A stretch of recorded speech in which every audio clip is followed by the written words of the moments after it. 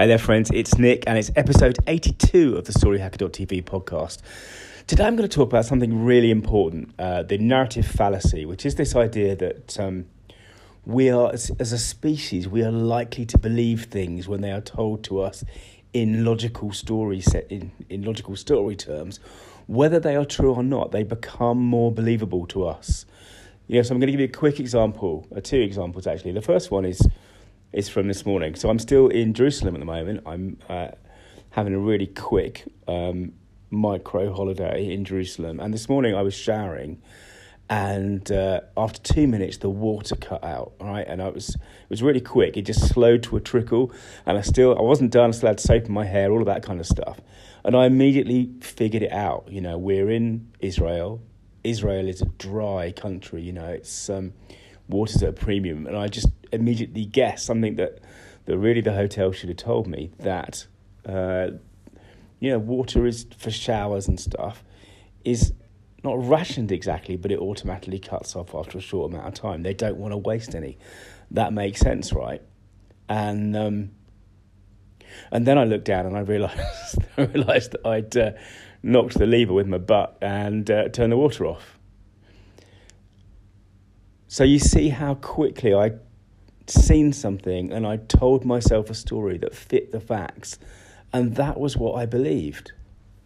Okay, and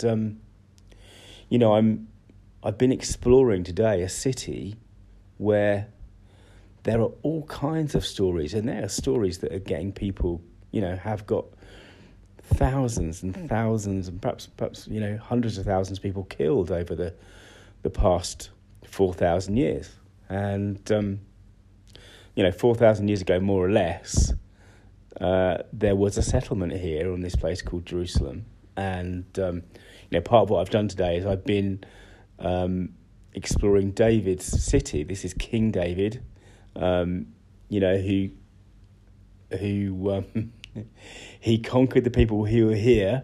And one of the ways that it says in the Bible that he did this was to climb up a water shaft. Well, I saw this supposed water shaft today, and it's called, I kid you not, Warren Shaft, because it was discovered, in quotes, by a British archaeologist in the 1850s, I think, Charles Warren, so that made me smile.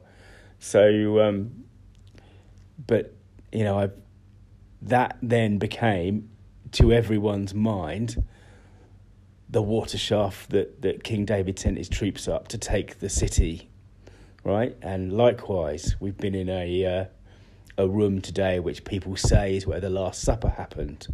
We've walked the Stations of the Cross, and of course, if you were brought up like I was, you might know that Jesus carried the cross through the city, and he fell from time to time, and the Romans ordered someone to help him at one point, and all this stuff is mapped out through the city. But it was mapped out 300 years after Christ died. So, what we're talking about is stories, is maybe some of it's the narrative fallacy, And I think it's really important for us as,